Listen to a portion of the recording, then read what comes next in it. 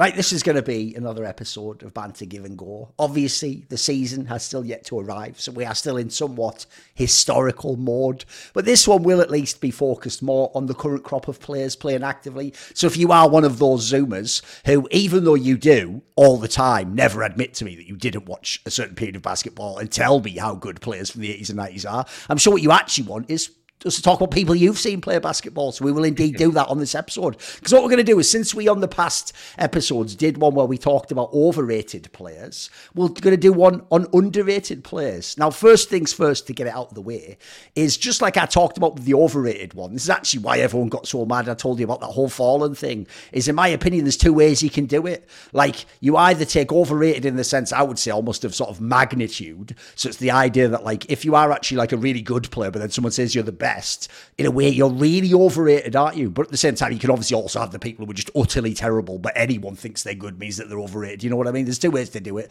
So I imagine we'll have a similar mixed bag for underrated, because I actually do think both lenses, by the way, have their own place. They have their own reasons to be applied, because obviously no one does just want to talk about totally obscure, like, for example, if we only talk about, by definition, the craziest, most underrated players, they're probably people on the bench who don't actually get to play, and therefore you wouldn't even be able to sort of test what we're talking about. So there's going to be a few players in here where, like, I'm going to pick some already, spoiler, towards the end, where you're going to go, what the hell, that guy's an all-NBA player or an all-star, how could he be underrated? It's like, but he can be though, because if you actually just think he's like just an all-star, but I think he's like the best player in the NBA, then he's pretty underrated in quite a meaningful context. So let's start out then, Maui. Who are we starting with here? Like, and also, just before you don't tell us all the names, obviously, but just tease us. Do we get obscure here? Are we going into the depths? Are we going more? What's your sort of range of players we're going with if we're talking underrated here?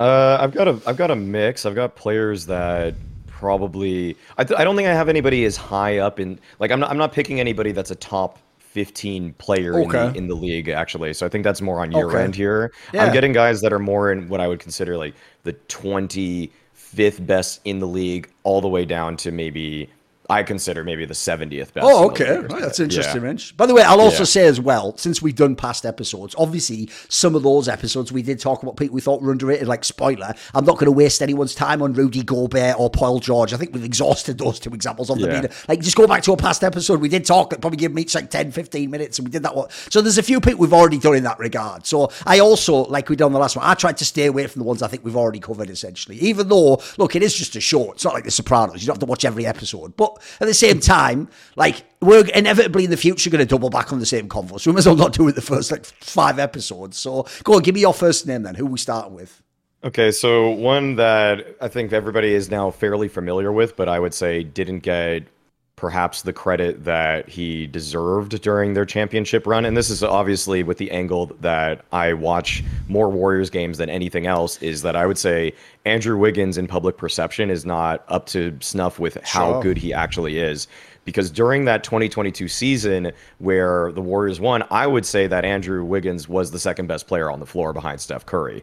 He wasn't actually outputting in terms of points per game higher than Klay Thompson, but in terms of defense, he was much better than Klay Thompson. Andrew Wiggins was the one taking the hard assignments, people like Jason Tatum in the finals. He was taking people like Luka in the conference finals. He was doing so much work on the defensive end that even though sometimes people just value statistical output on the offensive end, that's where I feel like people frequently do get overrated. And so for Wiggins, I would say that in terms of also, I looked at his pay, and he's the 59th highest paid player in the league. Hell. Okay. Yeah, and that's where I see people that are above him, like I've talked about. There must be loads of people worse than him above him then, mate. Loads. Oh, totally. Like, just Kyle Kuzma is above him. You have Sabonis is above him too.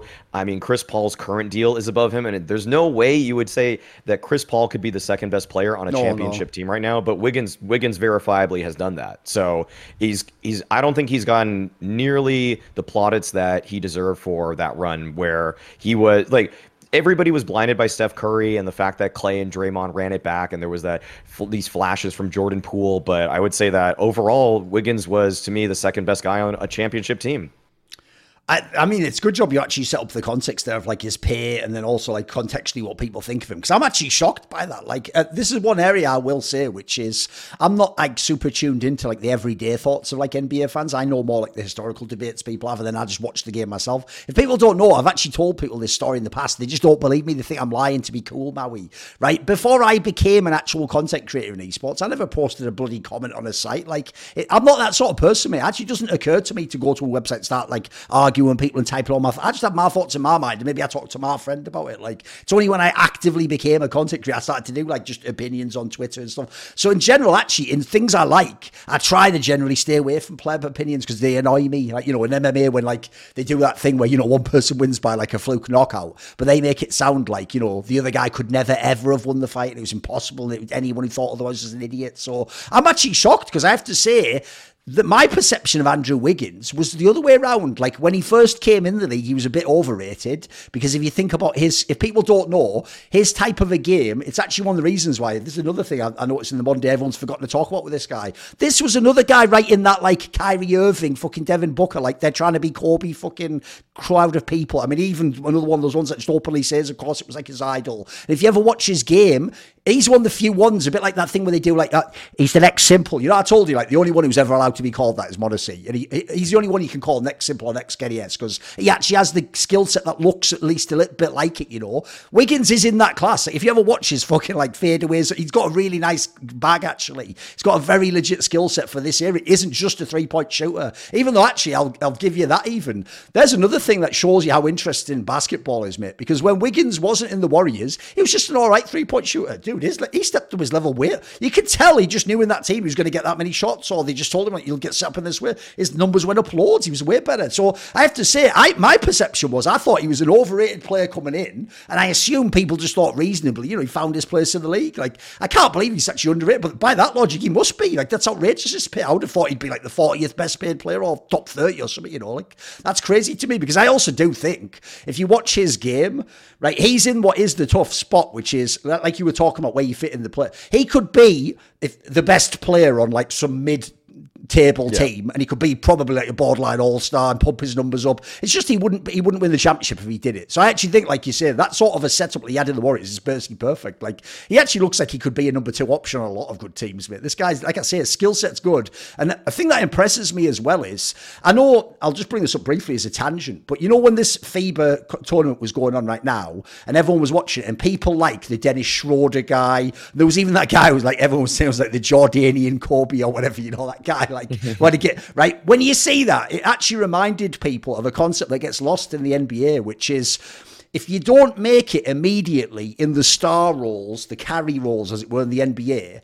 they don't go, right, well, you're on the bench, but you're a carry for 5 minutes. You just get lost in the mix. You lose your spots, you lose your resources. And actually, most people's game doesn't scale, Maui's. Like, you'll see a lot of those guys, if you actually had put them on, like, the bad team where they essentially got the green light, they would be a 20-point per game shooter, and they'd actually show you their whole skill set. But if you put them on, like, the 9th best team in the Western Conference, and they don't make, like, the first 5 rotation, they will just you won't never know how good they were as a basketball player. They'll just become a guy playing garbage time or replacing someone, and you'll never actually know what their game was. This guy's game actually looks like it's like on a fucking slider. You can scale it up and down, mate. Like, if you only want to give him 12 shots a game, he's good at that. I think if you gave him the 19 shots a game like a star, he'd be good at that. He actually is just a good player. I can see why he didn't quite cap out as a superstar. Who knows? I always think on that one, it's why all those stories about the stars being arseholes never really meant much to me, because it's like, mate, the ones who aren't don't make it, though. You know what I mean? You almost have to be like a delusional narcissist to actually be a star in sports, because you actually really have to believe, like, just give me the ball and let me do it all. Like, that is a pretty mad thought, and I don't think he has that mentality, but I agree. I think he's a pretty good player, man. I'm shocked people don't think he's that great. I think his skill set's awesome. I would say that what really was a huge turning point for Wiggins, and probably how this even happened, is coaching, though. Because with the Timberwolves, when he was playing for them, this is when we did kind of see him overextend himself. He could never really be the number 1 option on a team that's actually going to have championship aspirations. But then once he came into the Warriors system, like you're saying, where he knew he was going to be set up for these kinds of shots, these kinds of looks, then we start to see this other facet of his game where he can play in the flow of things so much better. And even after seeing this career clear pivot from him to become a second option or even a third option, depending how you want to look at it.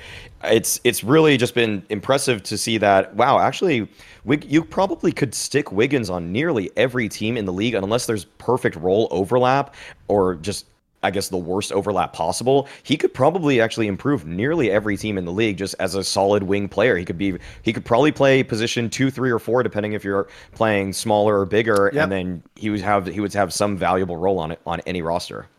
Yeah, I mean, he obviously could easily swap between like shooting guard and small forward in pretty much any team, if you think about it, in the league. In fact, I'd even say, being as good as he is from small forward, that probably actually is like the position on most teams is the weakest in the NBA half the time when I look. So, because it's kind of the lost one, if people don't know. It's the one where they just shoot the threes now, isn't it? So, all right, let me see then. I'm going to go with one that's going to seem like a boomer take, but it isn't actually. This isn't it. If you notice, one thing I do like in sports and esports is I think there are certain stats have like strong correlations. I think there are certain things just don't show up in stats though. And so this player I think is a perfect example.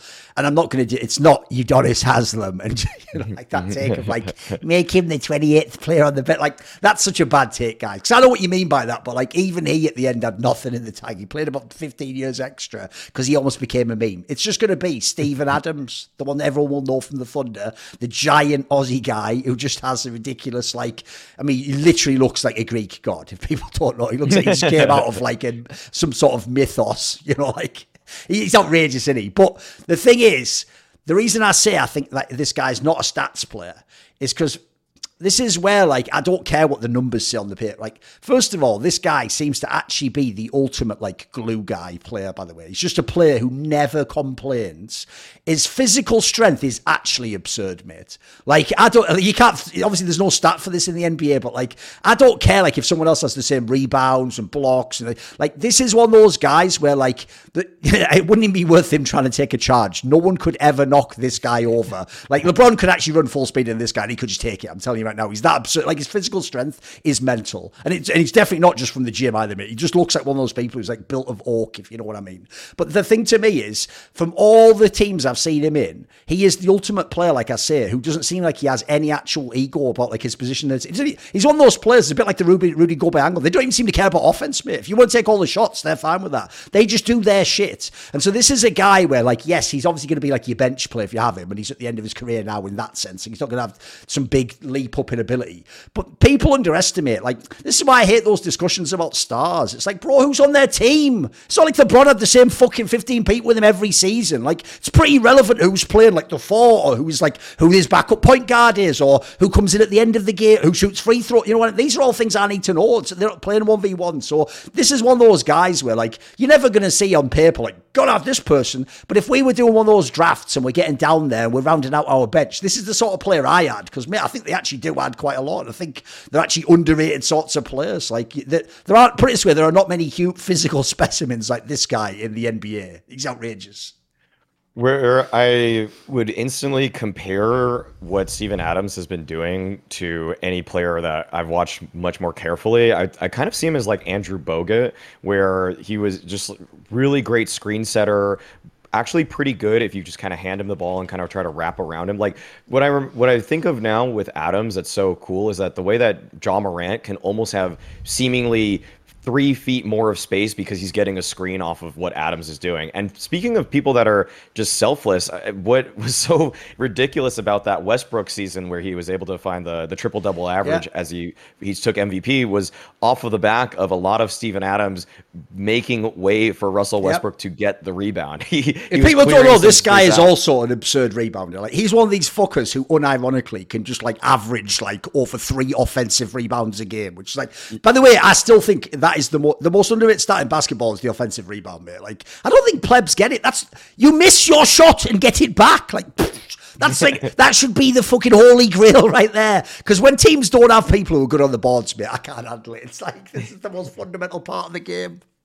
It feels like the new school style where people are just so less willing to crash the glass does kind of feel empty in a lot of ways. Yes. How it's so like, oh, the physicality of this game is moving away and it's more becoming all about Did you finesse. see, I don't know if you saw this, because I thought this was fake at first, but apparently it's real. Apparently there's some player, I can't remember who though, I think it's someone like not that famous, like Lou Williams or something, There was some player who played with Kobe at the end who sent him, because it's obviously before he died, on Instagram, like, a picture on his DM, and it's a mad picture, one of those ones where Kobe's like, fading away as like two defenders are like right in his face, right? Yeah. And then he just sent it to Kobe and just said like, ha ha ha, or something. And then Kobe had actually replied on Instagram. Have you seen this picture I'm talking about? I think so. Yeah, Kobe had actually replied, this is why it's so sick, and it just said something like, should be an easy putback for whoever gets in if I miss then. Because like his logic is, if I've got two people guarding me, there's only three other defenders. Like obviously you should get the rebound, and it was like, obviously that's the ridiculous extreme. That doesn't work, but I agree. Because in the modern day,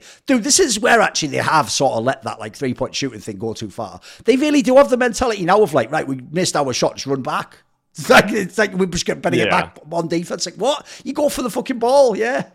Yeah, that's where like I think the analytics era has gone too far also, where I think there's some number about, well, if we actually hustle back on defense as opposed to gamble for an offensive rebound, our likelihood is X% higher that we're going to stop the next play from happening. But I feel like the implied risk and everything, I'm sure that they've ran the numbers to come up with this kind of decision, but at the same time, it feels like people aren't even trying, and yet there are people that come up in the NBA space with this certain skill set, and they just follow the coaching driven by analytics as opposed to actually maybe using their personnel who could find a couple more offensive rebounds per game. But yeah, it's just one of those coaching deals, and why this whole this whole era of basketball and for that matter sports being air quotes figured out kind of leads to teams feeling very samey, and you're not getting as much in terms of idiosyncratic characteristics team to team. Sometimes if you turn on a random game day to day now on League Pass, you're watching, sometimes I'm watching two teams and I'm like, there's nothing that is a strong characteristic for either of these two teams playing, because I feel like I'm just seeing space and pace, trying to kick out to the corner three, and if you don't get an inside shot, it's just over. Like, what is it? Daryl Morey with the Rockets just ruined this game. The heat maps now are just literally all around the 3-point line or a layup. It's just like, come on, yo. Oh, they did. Sadly, even though if people at the time actually were battling him because he was the original analytics guy, the joke is they all copied him now. Like, essentially everyone just did what he did. It's ridiculous. Yeah. By the way, the other thing about the Steven Adams guy, I just looked it up right now. Mate, one thing people don't often know is a lot of like weights and actually, and sometimes even the heights are wrong in the NBA, because a lot of them, like for the old school players, for example, apparently were just when you're a rookie, it's like whatever they originally measured you at, and they don't update them. But like, I'm assuming in the modern day, they do update them each season and do like a check or whatever, Steven Adams is listed as 265 pounds. Now, all I'm going to tell anyone listening to this podcast, if you don't know what I'm talking about, pull up a Google image, and he is not fat in any context. Like, pull it up right now. Like, he just actually for real has those like legs that are like, like the size of my head, basically, like outrageous, like just absolute like oak trees, like I say, and outrageous in it. I mean, if they didn't get Jason Momoa to play Poseidon in these newer movies, he could easily do it, couldn't he? Yeah. Steven Adams is the He even looks like option. Jason Momoa. Put it this way, in a movie, Jason Momoa would play him, basically. Like, he actually is that guy. It's ridiculous. Yeah. They're honestly like the same person. And this is also where I actually do think that, like, essentially as a tangent, because that's what our show's about. One thing I'll say is this, on the whole tangent of like the 3-point shooting and the small ball angle, the part I've talked about this in the past when I talked about like the death of the mid-range game, which I actually think is an incredible flaw. Like, I do think LeBron looks really silly when he doesn't actually look like he practices his mid-range game, so he can't win games for you except for a 3-yard drive, right? The reason why I hate that is because going along with that, I feel like the problem is small ball works right until it doesn't, and when it doesn't, it's dog shit. Like, I've always said this, mate. Everyone who tells you that Game 7 between the Warriors and the Cavs was the best, it's dog shit. The fourth quarter is so bad. It's just people missing shots for like 6 straight minutes for real. Yeah. Basically, until Kyrie Irving hits that shot, it's both teams scoring no points, and it's some of the best 3-point shooters ever just whiffing like a motherfucker because they are under so much pressure. even the best three-point shooters ever can't on command actually hit the shots. Whereas like one, you're just closer if you're taking a mid-range game. So it's not like the shot becomes easier. First of all, your percentages are up anyway, and then secondly, you're just closer to the basket. And then thirdly, the point I was going to get to here is this is where players like this actually are underrated in my opinion. Because when you have really tall, strong people, mate, at the end of a big playoff basketball game, there's a reason why the refs don't call the fouls super easily. Because like you actually have to try and score a basket now. Like we'll just set up defensively. You do something. You're not going to get it for free. And actually having like big players or depth or size is underrated in that scenario. In the same way as having good mid-range players is like, that is the easiest way to win a game, or in this case, block a game being won. It's just having people who actually like are physically intimidating, can stop you just doing a layup. Like that's sort of underrated use, because like you're saying, in an 82 game season, it doesn't matter that much. People aren't playing playoff basketball in the regular season. It is up and down. You can just essentially pump your numbers, but basketball in the NBA in the playoffs does get different in the more important games. So I always thought this guy was underrated, man. I always thought he could be on loads of teams. And like I said, seems like a mega amiable individual too, even though actually if you look at him, you'd expect this would be a mean person, wouldn't you? But he actually seems fucking super chill, mate. He seems like a super cool teammate as well. He seems to have a pretty good personality. I just looked him up and actually kind of random and not really related to anything, but we actually share we were born on the same day, actually, him and I. Okay. Interestingly enough. But nothing more to it. Oh, he's actually from New Zealand, apparently. So technically, I know they hate it when you say like they're from Australia or from New Zealand. But the problem is none of us know the difference. Like, here's my joke for you people from New Zealand, right? We do know the difference, as in, if an Australian guy spoke and then a New Zealand guy spoke, I'd know which one was which. But that's also kind of like if you go to the restaurant and you get that Diet Coke. Is this diet though? But if you try that's definitely diet. If you try the full sugar one, you'll know instantly if it is. But before, you could get tricked into it, couldn't you? You could sometimes you can tell I'm not sure if it is or isn't, but you'll know soon. So apparently, he's actually from New Zealand, apparently, so he's a Kiwi. Fair enough. Okay. Yeah.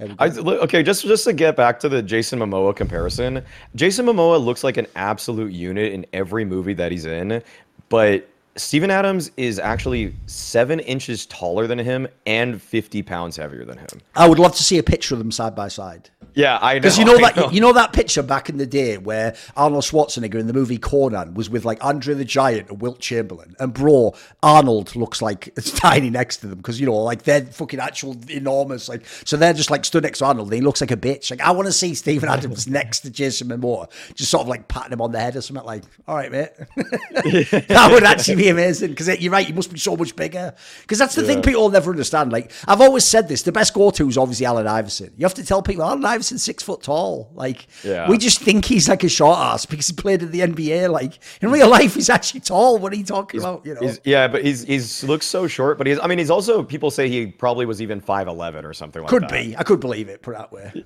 Yeah. Okay, I could go. Okay, we're kind of on the topic of underrated big men, and I was going to save this one for later because it's a bit more historical, but I think this is in some ways the classic underrated, under-talked about, underappreciated big man of all time, and that's, to me, it's Moses Malone. Oh, of course. So, yeah. I think by the way, might have even forgotten to mention him on that like GOATs episode. We didn't even bring him up, I don't think, for like power forward, which I think you said his name once. Yeah, but if you name one, that bearing in mind, we did put we put like Steph Curry and stuff. Like, that was egregious that we didn't mention him, but that's just unfortunately, as we'll get into now, it's because of the time period he played in as well that fucks him, I think. Yeah. I mean, it's the early 80s is when he was doing his best work. And another thing about Moses, and I'm going to kind of talk about why I think he's underrated. There's a few factors, in my opinion. One is he was not in an era of people like Larry Bird and Magic, where they were just hallmarks and they were trademarks of their teams. Like they stayed on the Lakers and Celtics respectively for as long as they both did. It was Moses Malone in some ways was a bit of a journeyman, how he swapped teams so many times. He was on the Rockets for a while. He actually won his championship with the Sixers. I think he was on about 7 teams or so. And so he never really got to just develop that home fan base where he had a city behind him. What's funny is he actually had his jersey retired by both the Rockets and the Sixers, but you don't really think of him either as a legendary Rocket, or you don't think of him necessarily as a legendary Sixer, and that's why he's a bit more nebulous in terms of who has an allegiance towards him, because usually I think that stand-up today has really changed, where people, the phrase is always, I'm not a Heat fan, I'm a wherever he at fan with LeBron. And so when it's like with Moses, if Moses almost were in the current day, I actually think that he would have a lot more fan reverence simply because people are more willing to tie themselves to a player. But before, in like my dad's generation, you're pretty much just tying yourself to a team. And I tie myself to a team because I'm a little bit more old school, but a lot of my peers, for that matter, are more about just the individual players. And I get it. I get why like if you don't, especially if you're a fan from overseas, like why would you have a tie to like the Oklahoma City Thunder? Why would you even root for this team? Like you have nothing to do with them. But if you grow up in America and you grow up near a certain team or market, you're probably just going to become a fan of them just because you can go to their games, you can see them live. But yeah, with Moses, beyond that, to get back on why he's actually so sensational, I mean, he for 3 years straight, he was averaging 27.5 points, and he was also getting 1.5 blocks. Like when I went back and actually watched the finals games where he played them against the Lakers and swept them, this dude was clearly more physical than Kareem, and it wasn't close. I think he over doubled Kareem's rebounds in that series, and they're playing the same position. But what's so cool about Moses is that he had this great finesse around the basket. Like the way he would search for rebounds, one, it felt like he could read the trajectory very well of where the ball is going to be, and he would predict it. And two, he kept doing this move where he would go kind of like underneath the basket, and where normally you wouldn't have any position there. He was so strong when he was backing up into people that he could basically box people out, even though he never had position on the ball. As soon as he saw where it was going, he just backed himself into whoever is there, and it's almost like he's now gaining new position. And it looks so clunky, honestly. It's not sexy at all. And I think that's another reason why people probably to this day don't really put Moses on their all-time greats list, because Kareem's got the sky hook and Hakeem's got the dream shake, and all these people have these signature moves. But Moses' signature move was just sticking his ass into people and just like bumping them out of the way. Like if anybody wants like a modern day comparison, it's like when you see Kyle Lowry just back his butt into somebody because he has such a low center of gravity. But for Moses, I mean, winning finals MVP, for immediately joining the Sixers, taking them to the finals, winning finals MVP when it was supposed to be Dr. J's team. I mean, like he just kind of alphaed him on that too. He just like took over, and still I think it just goes without saying that Moses is underappreciated. Oh, it definitely is, because like, put it this way, I don't think people realize this is someone who was a 3-time MVP of the NBA, 3-time MVP, and you're doing that, by the way, in the era of Kareem Abdul-Jabbar, Larry Bird. Like, these are all the players that everyone knows. These are like the first ballot, like these are the top 10 players when people do the top 10 players of all time, and you're winning over them. And as you say there, it's not you're playing with or against bombs. You're playing against the other greatest players of all time. And yeah, his actual numbers are impossible. I don't think people, he had like 11 straight seasons where he averaged 20 points. 11 straight. And that's not his whole career. And then, yeah, as you say, like the rebounding's impossible. Also another impossibly good offensive rebounder as well. Basically, like when they're within a certain distance of the basket, it's just guaranteed they score. Like players like that. The sad thing is, when you see players like this, it actually makes you realize why another problem with all-time great discussions is we always talk as though players have like ultimate agency over what they did. Like essentially, we all model the game as if it's now, and like you wait till the end of your contract, then you talk to the other player, yeah, I'll join you in the offseason, and then you force your way out. And I don't think people realize like you were either at the whim of your GM if you stay in the same place. And that's the reason why I think people like Karl Malone didn't have as great a career as they could have. Like the GMs didn't always put the best players around. All people didn't want to go there. But then the other one's even worse. If you ever get traded, back then, like there's like star thing now, like the star gets to choose where he goes. There wasn't contracts like that. You just go wherever they send you, mate. So if you're lucky, like you see here, you can get to go to the Sixers who are already loaded and then you win the championship. But as you see in some of the other moves in this guy's career, you can just end up in the middle of nowhere with nobody team. And sad thing is, you can still be putting up the numbers, but no one knows. In fact, there's a whole bunch, if you ever go on Basketball Reference, in the 70s and 80s, there's a bunch of players, mate, you've never heard of, who were like 20 and 10 players, and they're like shooting a good percentage, but their whole career, they're just in a shadow somewhere, and we never saw them play. So it's cool this guy got at least his moment in the spotlight where he got to be. I do think, though, in history, though, probably one of the most forgotten players ever, though. Yeah, if you think about, like, I don't think people understand the resume alone almost demands this guy be considered for like a top 20 players of all time. But, mate, I've seen a lot of top X lists where this guy was really low down down there,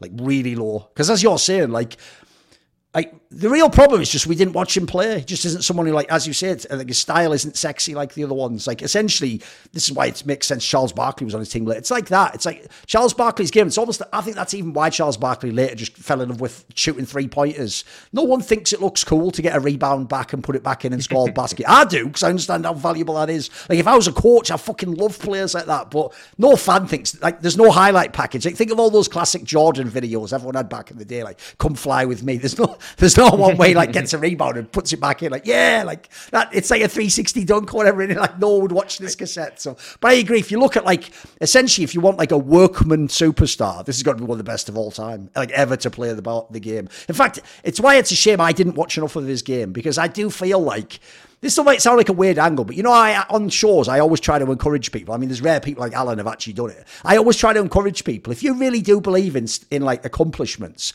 someone's got to call Device the GOAT of CSGO. Like, look at his fucking resume. Like, just by that logic, and we've got to have, like, one guy who takes that position. I almost feel like, even though I wouldn't put in there, like I already told you, I'm putting Karl Malone as my power forward. I almost feel like there's got to be someone as Moses Malone's their best power forward. There's got to be one person in the whole world who saw him play who thinks he's at least that position. Like, because the numbers certainly back it up, mate. They're outrageous. Like, as you say, it's not like he's even just doing like, oh, he did like 25 points and 10. No, he's doing like the 25 and like 17 rebounds and like 6 offensive rebounds a game. Like, that's like one-man offense right there. That's unbelievable.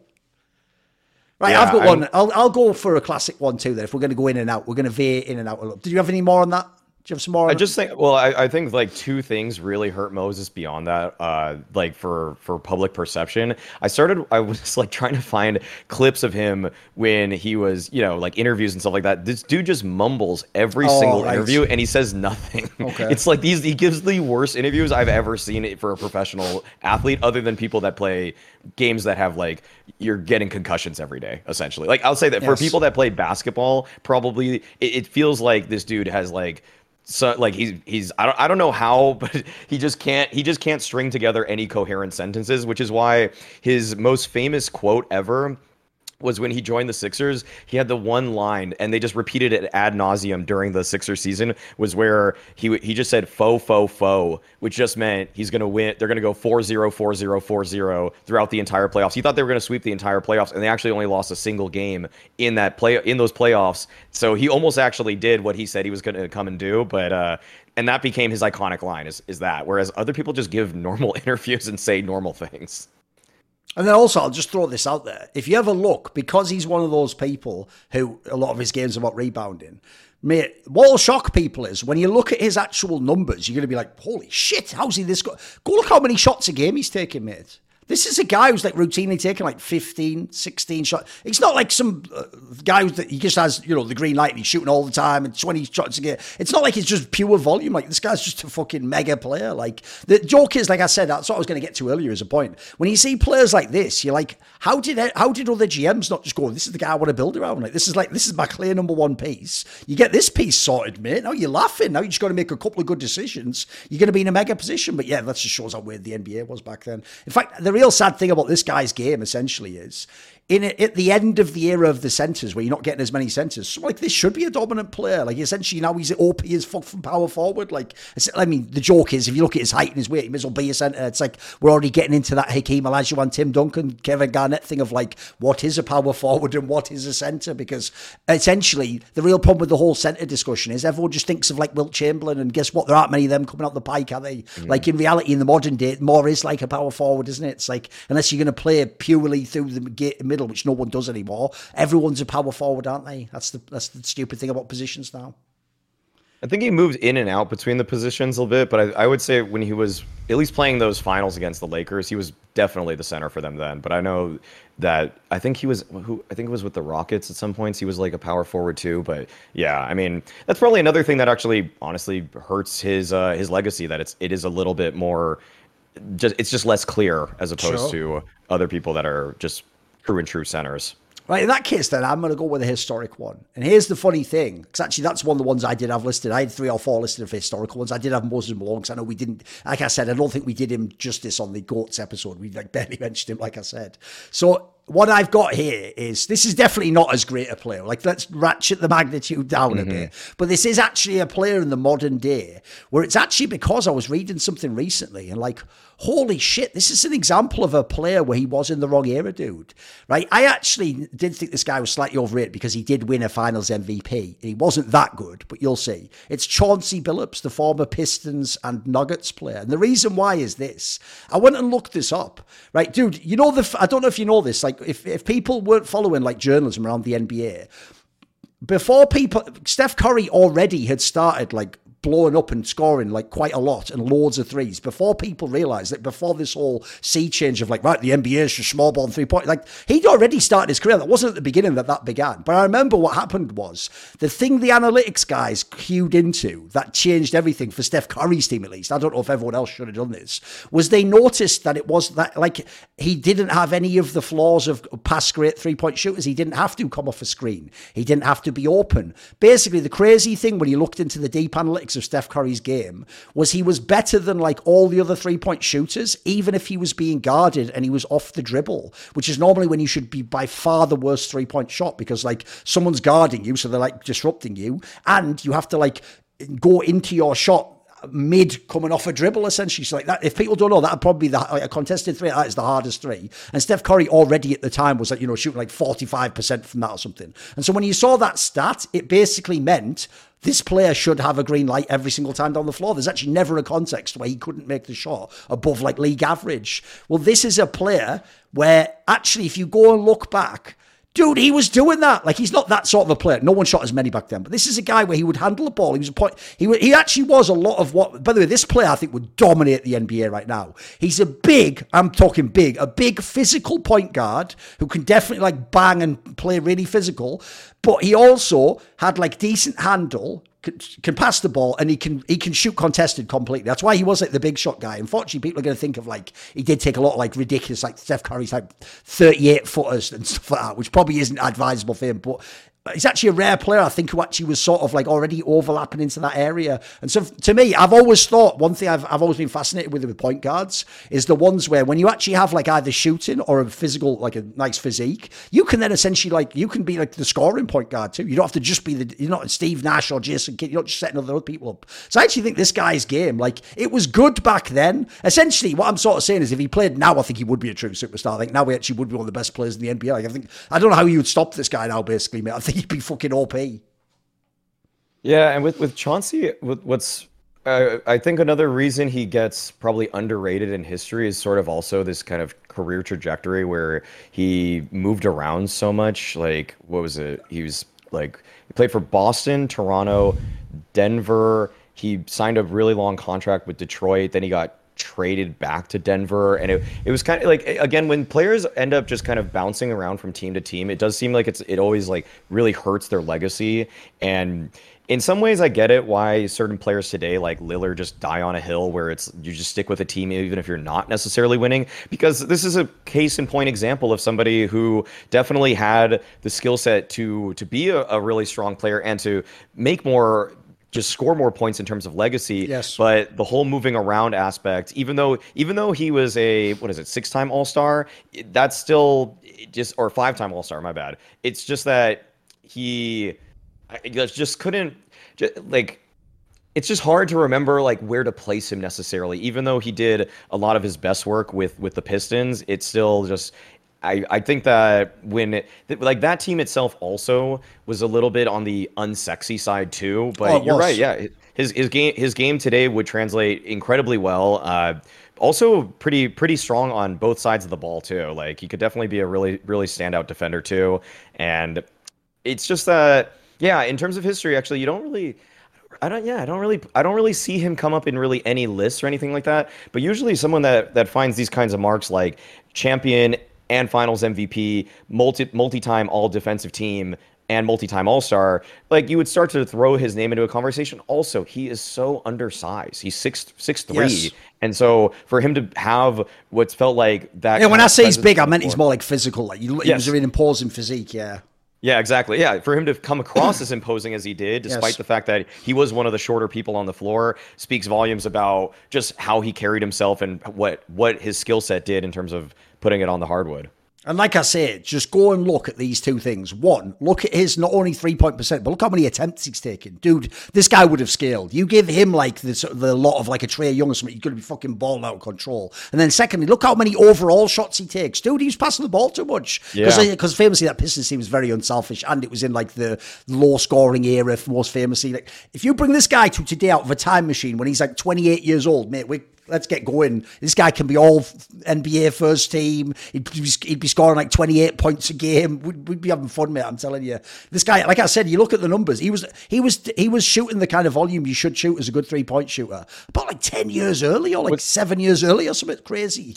Well, if you look at what's really, really crazy about someone like Chauncey is that it does seem like he comes, like when you look at his points per game, the best season he ever had was 20.0. But if you actually look at adjusted per 100 possessions, he's had some incredible seasons. He actually had per 100 possessions, one season he had 29 points per 100 possessions. It's just that the pace was so slow when he was playing, and like you're saying, it's from that low scoring era. But if you actually, again, if you put him in a modern era, this guy, he does scale. Like the per 100 numbers don't lie. And the thing is that the reason he's probably, you could probably actually even assume that his efficiency would go up on the offensive end because his defense, he was giving a lot of effort on defense too. So if he kind of became more like a modern player or whatever, like where they don't really try on the other side of the ball, then you would expect that his offensive production would go up too. And then, as mentioned, also play defense, which if you haven't noticed, I am incredibly biased to guard players that play both ways of both sides of the floor. I just think if you don't, it's all in your game. So, anyone who plays defense will always be underrated, probably. Because if you notice, you're only allowed to be like a defensive specialist. That's the only ones they remember. They don't remember actual two-way players for some reason. I got my next one, and it's like the perfect example of this. I was going to bring up Mikal Bridges right now in the league. Sure. And he was runner-up for Defensive Player of the Year behind Marcus Smart 1 year ago. And this year, I don't know where he actually landed in the rankings, but either way, the thing with Mikal Bridges is that you look at what he's been actually putting up in terms of numbers, and for once he actually swapped to Brooklyn for the last 27 games of the most recent season, he's putting up 26 points per game. He did not make it to the All-Star team because the first half of last season he was playing with Phoenix, and he was playing in the shadow of Booker, of Paul, of I guess Durant was there for a bit, and that kind of, to me, with Mikal Bridges not having made an All-Star team, but being all defensive first team 1 year, and in this year still looking like an incredibly capable defender, I would just say that this is a guy that, to me, that could probably also be your second best player on a team. He reads to me a lot like Wiggins. In fact, his measurements are fairly similar. He's not quite as athletic, but in terms of height, I think he's like just an inch shorter than Wiggins is. And in terms of when you actually watch him play defense, he's not only good on his assignments, but he's also really good off the ball too, to intercept passes, to move around the court in the right way. He's not giving anything up, but frequently he's intercepting on top of that. And so he's such a massive disruptor. And then the thing is that what's so crazy is that he didn't make the All-Star team, but if you actually, it's like if you factor in his defensive contributions at all with how he's been producing in terms of just offensive output on top of that, you would say outright, this guy is a value provider. Like, you put him on the floor, your team gets a lot better. And I wouldn't put him he's obviously not a first option, which is why he'll probably be snubbed and he'll stay underrated for a while. But if in terms of putting together a team that actually has championship aspirations, I truly believe this guy could be your second or third best player, and you could actually it all depends on your number one star, of course, but he could be a guy that gets you to the conference finals at the very least. Yeah, what I would say is, obviously, no one could really know how good he actually was until he got like the actual fucking green light, like in this team where he sort of got to scale his game up a bit. But actually, even just from this season alone, I'm with you, mate. Like in the era of, especially with all the teams that are playing fucking 3-point shooting and small ball, this guy could play for any of these teams. Like, the joke is, half the time when they make the Warriors moves, I always wonder, like, How are you? Why do you make some of these moves? Like, you have the most obvious formula in the whole league. Just make it like Mad Libs, bro. Like, this guy would be perfect for the fucking Warriors. He actually plays defense. He loves 3-point shots. He's good in fucking up and down the court in like a fast break. Like, and also essentially can obviously play without having to be the main attraction. But like, this guy could do like on the fucking Warriors what like Harden did on the Thunder. He could be like the player off the bench who just has the ball if you want. Like, I agree. You could actually give this player more agency. He actually does seem like he's a better player than he was. Like, actually, what were they doing with him all those years in those other teams, mate? Like, I can't believe they like just let him, like you say, just chill behind other players. Like, it actually seems like he's better than some of those guys. And the thing is also, I bring up always pay. He's the 69th highest paid player in the league. Like, that's disgusting. That is disgusting to me. This guy to me, I'd say he's a top 30 player in the league.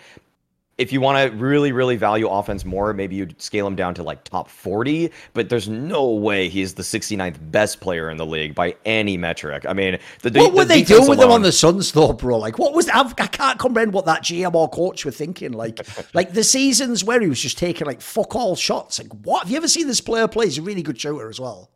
Oh yeah. I mean, he's a good guy that like he's to me more than 3-and-D, because I think that kind of became a really trashy archetype. If people don't know, like, unfortunately, most players like that in the modern day, that usually means you were probably like a really good all-round player in college, but then they just tell you like, right, it's like if you're a power forward, but all you do is get the rebound. You don't ever get any shots. Like, it's actually in the modern day like a reductive like label to get, isn't it? Like when they tell you you're 3-and-D now, usually it means that we're not going to open your game up at all. Like, sadly, it's not that like that's your specialty. It's usually like that's all we're going to give you. So I agree. He could do way more than that, mate. Like, obviously he's mega at it. Like, if you have him on the best team, you're going to win the championship. But like, I can't believe someone hasn't taken a gamble, because as you say, number 2 option seems right there, doesn't it? It's like right waiting for you.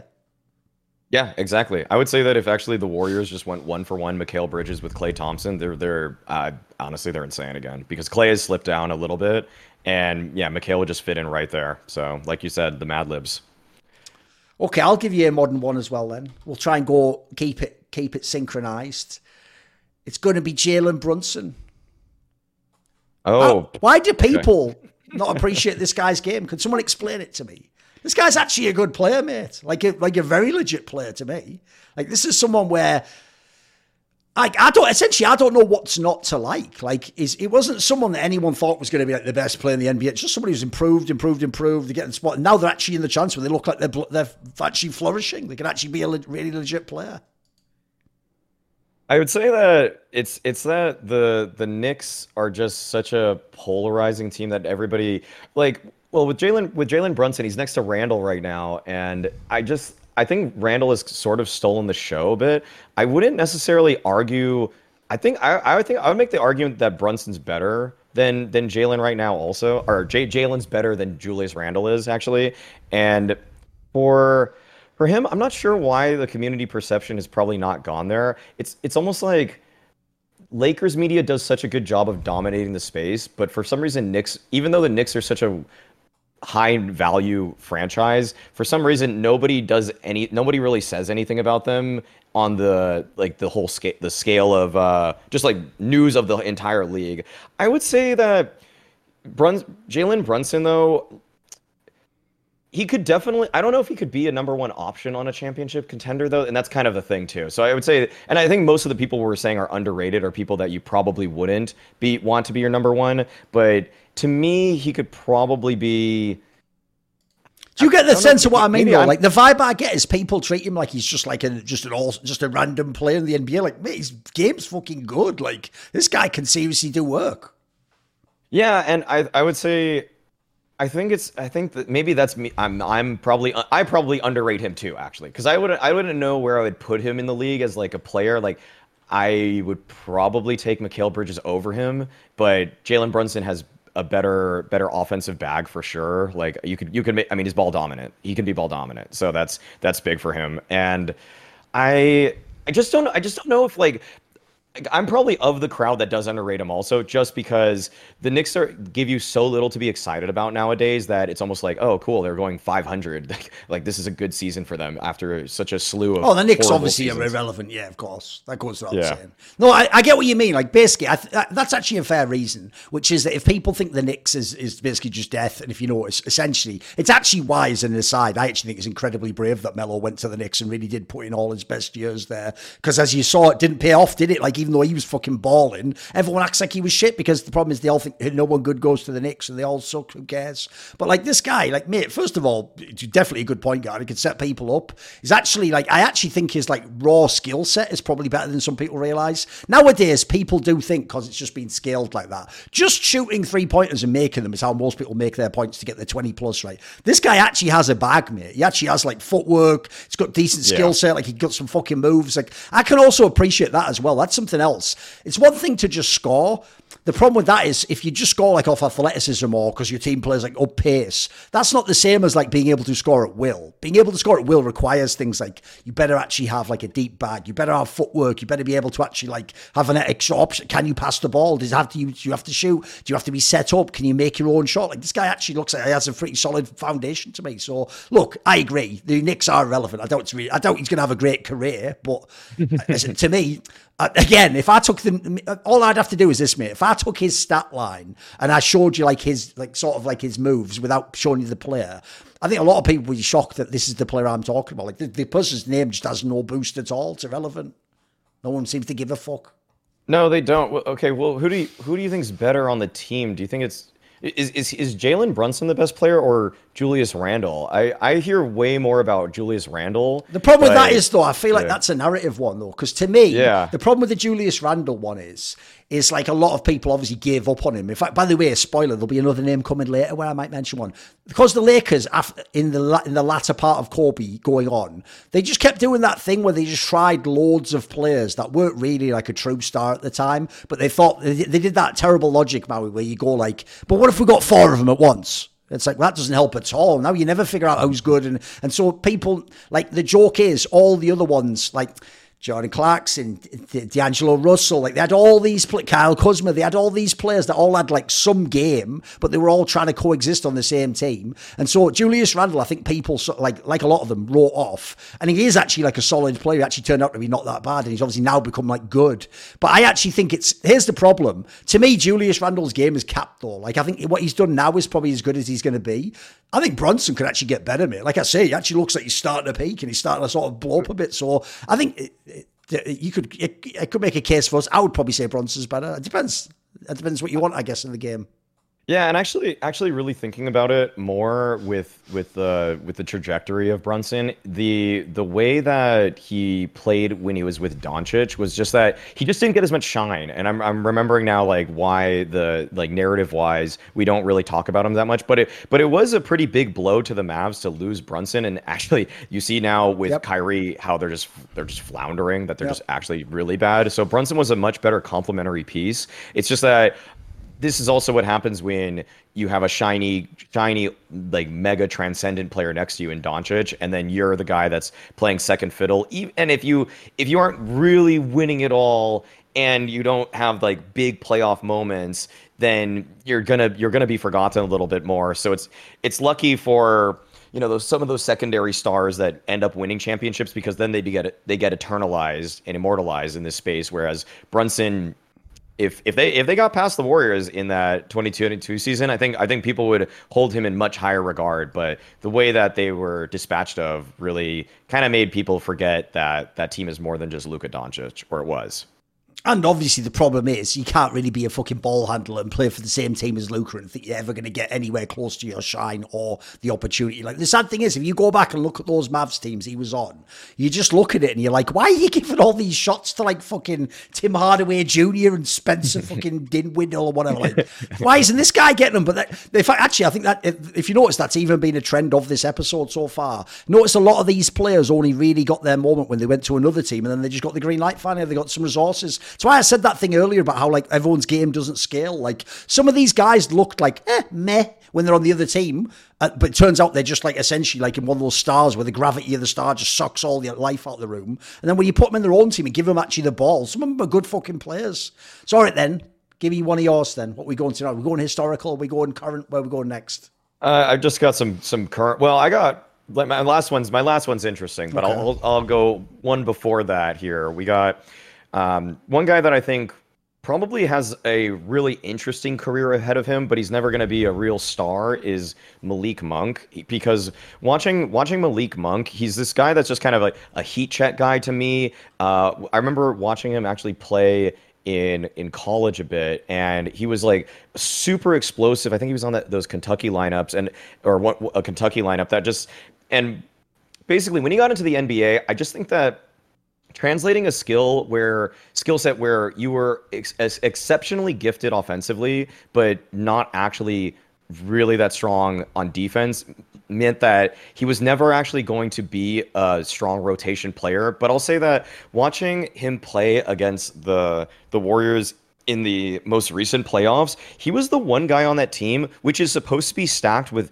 Fox, with Sabonis, and then I actually ended up fearing Malik Monk the most anytime he touched the floor, because he was just, to me, I think this guy could probably be a Jamal Crawford type person. I think that's always going to be incredibly valuable in the league, to just have a guy that can come off the bench, score 15 against the secondary unit, and then dip out when it actually comes down to crunch time. And so to me, actually, he's underrated because I don't think people really, I mean, he's not mentioned in that same air as other six man of the year contenders, but to me, he should definitely be up there very soon. And it's just, the only thing is that I think he's still developing. I think he's 24 years old right now, but I'm just going to make the prediction here is that one day this guy is top two in terms of six man of the year voting. I don't know if he's ever going to win the award necessarily. There's always tons of options and everything, but I think he definitely has the shot to do it.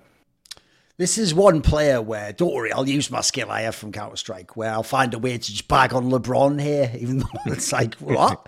Because obviously, mainly, people will know this guy when he was on the Lakers. And all I'll say is this. One thing I have always thought is sus as fuck about LeBron's career. It actually applies to a lot of modern stars, by the way.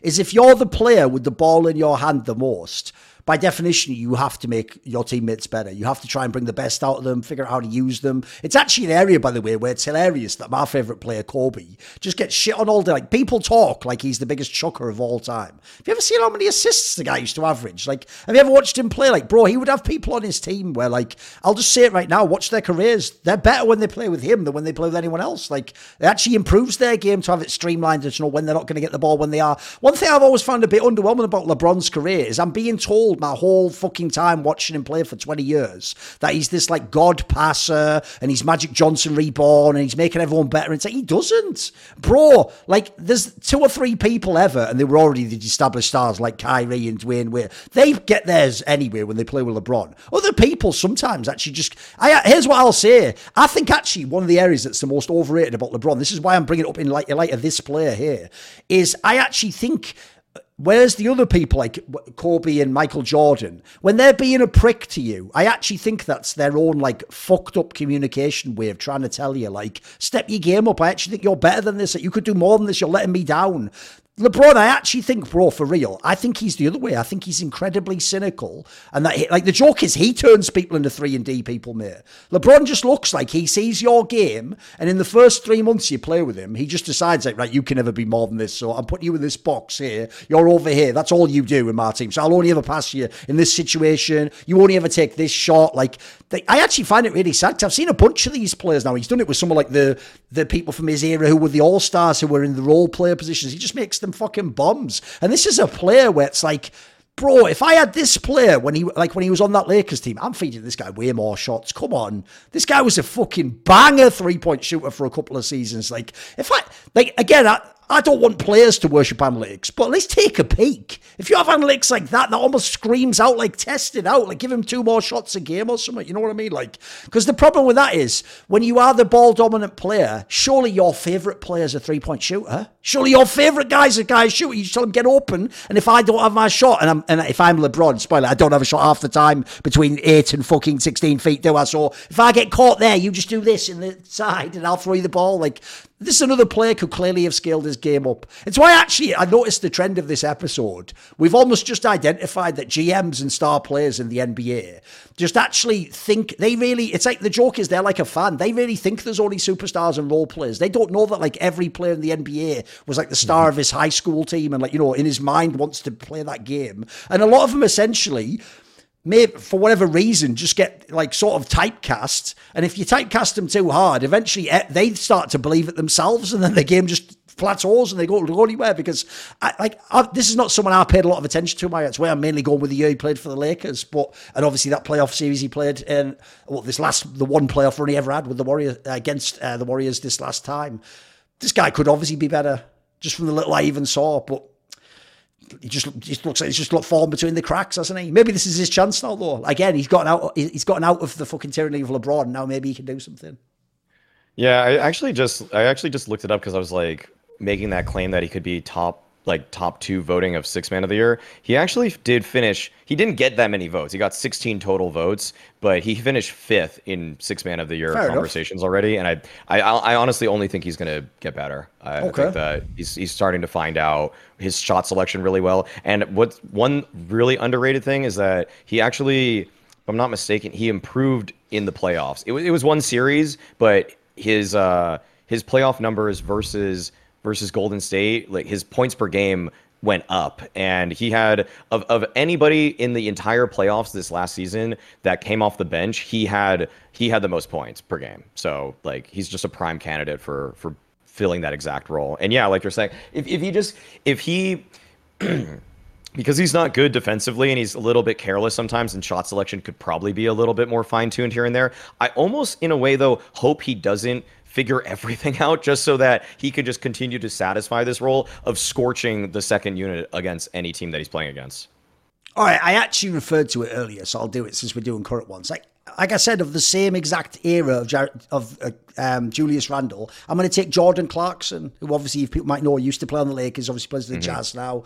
Dude, I think this, again, like I said, I get why all those players sort of got underrated. Essentially, they got overhyped. Like I said, the GM of the Lakers was like, just put 7 players that could all be good one day. And the team made no sense. It had no identity. By the way, when you also have players like that, there's only one fucking ball. There can't be like 5 players trying to play like that, because in that scenario, like 3 of us are just watching while 2 of you take shots and set up the offense. Like, you're just wasting everyone's time. Like, of those players, the difference is, I always thought D'Angelo Russell's game, because he was the other one that people used to hype, his game was always like a bit too much flash. And essentially, quite frankly, I think people have figured this out now. D'Angelo Russell just seems like a bit of an airhead. He just doesn't seem like a very smart player. Jordan Clarkson was the one to me always looked legit. His game actually is nice, mate. Like, he actually has some sharp skills.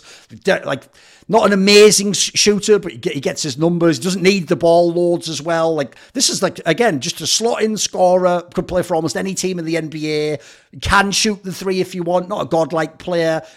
Just a good player, mate. Again, a name that, like, now, I get why it's sort of like probably past its sell-by date for some people. It's just a good player. He's still in the prime of his career. Like, this guy could play in a lot of teams.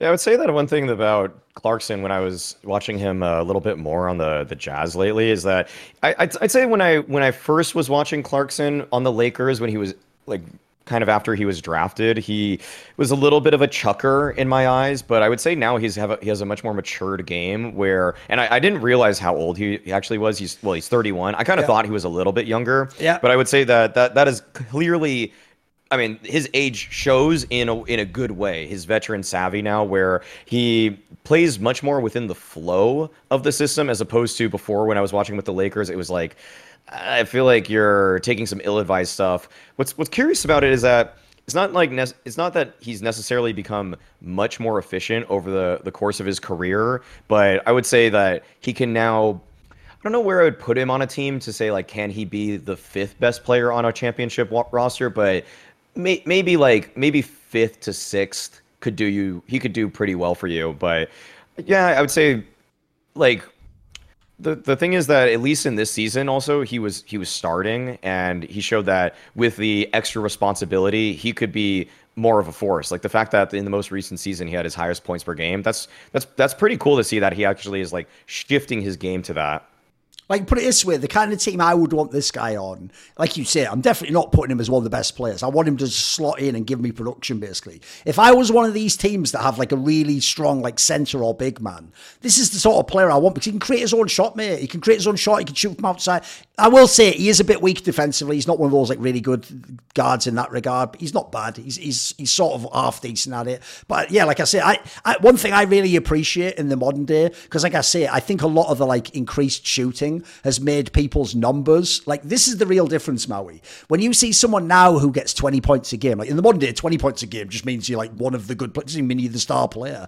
But like the old school 20 points a game in like the 90s, that meant you had a pretty complete game, mate. That means he can't stop you. Every game, essentially, you can force your offense. Like, this guy can actually create his own offense, and I do think that is something that people still underrate in the NBA. Like, it's big difference between if you have to be set up, get the ball fed to you, play it off. But if you can be the guy that, like, I can throw the ball out to, and you can do something with it and actually make a good shot, that's got its own value, in my opinion. Another player played for a shit team, though, I will say. Just goes without saying. Yeah. Okay, I have one, and I saved the most contentious one for last, because I know you're going to have an opinion about this one. I'm going to say that in the course of his history, I will say that Russell Westbrook is underrated. Oh, jeez. All right, here's the problem then. What we have to do, though, is you have to do like the Fallen type video preamble. So what you have to do initially is set up for you how, in what context are other people underrating him? Like, are we talking about like now? Like in the is it the last few years he was underrated? For his whole career, you actually think he's underrated? I would say that. What's the context here? Okay, so the context is kind of like, there would be discussions about Westbrook after he puts up that triple-double season. Like, is the triple-double just an overrated stat now? And it's like, we were saying how impossible it was that anybody was going to put up a triple-double ever again for a whole season. And then he does it. And then suddenly it's like, okay, now we have to slight him by saying that, like, I'm of the opinion that I think that Westbrook was, I can be of two opinions here, that Westbrook was a stat patter, but I also think that the numbers that he was putting up were magnificent too. It's that there's both going on right now, and I think that some people have moved so far away where it's like, yeah, just like his stats were so meaningless, though. I mean, without him on that Thunder team when he was winning the MVP, I mean, there's nothing to work with there. That was such a poor team. Sure, they had Steven Adams or whatever, but like there was not a lot to go with that team. And if he wasn't just hard carrying the shit out of them, I'm not really convinced that team would have, even though they didn't even necessarily have an incredible season beyond that. Like, who were you even working with there? You had your other options that season were Andre Roberson, Steven Adams, Victor Oladipo. I mean, this is not a team that, to me, speaks playoffs, but Westbrook was able to will them to that. And I will say, actually, in a weird way, actually, he's actually, I'll even go another level on this, that the modern Westbrook is probably slightly undervalued too, because if you look at his salary, he's actually paid right now. He's paid an insanely low amount, yes. 280. He gets a couple of million a year, I think, doesn't he? What's he on now? Like 4 million a year, something outrageous. 3.8 million a year. Yeah. 3.8 million a year. So today he is actually, I will say for sure he's undervalued, because once he swapped over, and you're saying that, like, the way that LeBron works on his like all-stars and then they just become such average pedestrian players, that basically happened to Westbrook there. I mean, even when he just fell off a cliff. He fell off a complete cliff. And now he's starting to find himself again a little bit more on the Clippers team. He was only on the team for 21 games at the end of the last season, but his numbers all rose drastically. He went from shooting 42% with the Lakers to shooting 49%. And then he went from shooting from three, he was shooting 29% with the Lakers. And then with the Clippers, he's shooting 36%. Like, this is it's a market improvement on efficiency, which is because he's a little bit more ball dominant with them, and he's able to just kind of like, it just seems like they trust him, as opposed to when he was with the Lakers. I would say that there was probably a lot going on in terms of the media side of things, where he was such a beloved figure when he was with Oklahoma, and then just kind of hopping around from Houston to Washington to the Lakers. He really did not find his place on the Lakers at all. And what I am trying to say now, though, is that in some of the history of Westbrook, I think things have gotten a little bit muddled, where people now undervalue how great his MVP season was. And beyond that, the second part is that the current player Westbrook is severely undervalued. There's no world where he is the 280th best player in this league. Like he's at least a top 100 player still. Like I can say that with certainty. Right. The problem is, again, that's why I asked at the beginning, where are we going? Is this his whole career? Is this now? If we're doing now, I think it's slam dunk. He's mega underrated. Like, first of all, for salary, that is a fucking absurd. Like, I mean, part of it, unfortunately, is actually literally the fault of LeBron and the Lakers. By going to that team, he essentially tanked it. Because this is what's so sick about the way that people treated him. Laker fans and LeBron fans were actually disgraceful to this guy. Because even though I think he's an underrated player, that was when he was the superstar 1A option of his team. Where, as you say, he was just essentially quite clearly looking at the box score, like, right, I need 2 more assists and 1 rebound. Like, I hate that. Like, to me, the whole point of a good triple-double is it just comes in the flow of the game. At the end of the game, you go, oh, shit, I got a triple. You know, it's like that. I hate the thing where someone's telling. In the fact, if people don't know, in the modern day, these fucking coaches even tell a bit, you need 2 more rebounds. Like, what are you doing, bro? We're playing fucking basketball. Win the game, then at the end, worry about if we got the triple-double, you know. Right? In that context, obviously, he couldn't be underrated in that regard. But if people don't know, he essentially did, like, the fucking thing they all do in LeBron's career. He tried to hop on the bandwagon and take the fucking super low pay to come and play for the Lakers, and it fucked his whole career. Like, if this guy didn't do that, if he didn't go to the Lakers, Maui, and he just did the move of, like, you just take the highest offer every time you're in a free agency or transfer scenario, he would still be playing for $20 million a season right now. I'm telling you, easy. Because his rep deserves it, his history, what he can do. He can be the 1A option on a non-playoff team, definitely. I can tell you that right now. Still to this day, of course he could. It's a bit like when Melo came back and did the same thing and played for Portland. That, like, this guy couldn't have still been like the fucking top 2 player on your team. Of course he could. He just chose not to because he was in a different point in his career. But they didn't make use of that. Like, I actually thought for the role he played, in general, he was doing a good job in the Lakers. I will say, one of his fatal flaws did kill his game in the Lakers. You know what I just said about LeBron, where he just gives up on you? Well, the biggest problem Russell Westbrook had is Russell Westbrook and the people around him have just decided his whole career they're going to live in some mad fucking, like, Emperor has no clothes bubble on his 3-point shooting. Like, if he thought, I'll just spot up and shoot threes for them. Like, you couldn't shoot threes ever, mate. What are you talking about? Like, for the amount he has shot, he is one of the worst 3-point shooters ever. Like, it's outrageous how many times I've just seen this guy brick a million threes. And the reason that kills me is, 1, he is a good point guard. 2, especially when he had his athleticism, he was a murderer going to the basket, mate. He was so fucking hard to stop. Like, I think in the modern day, I would even tell him, like, I might even be a cunt if I was a coach and tell him, look, because you're not that good at 3, actually just try and draw fouls, bro. You probably get the foul if you just drive. Like, the game is kind of built that way. Like, if anything, you're not abusing it. Like, good old fatty James Harden would fucking just go in now, mate. He'd just go and get those free throws and take the free throws. And then the other one that does kill me is this. This is why the whole, like, padding the stats killed me a bit, because when this guy wanted to play defense, mate, he could be fucking ferocious. Like, everyone knows what his physical abilities were like.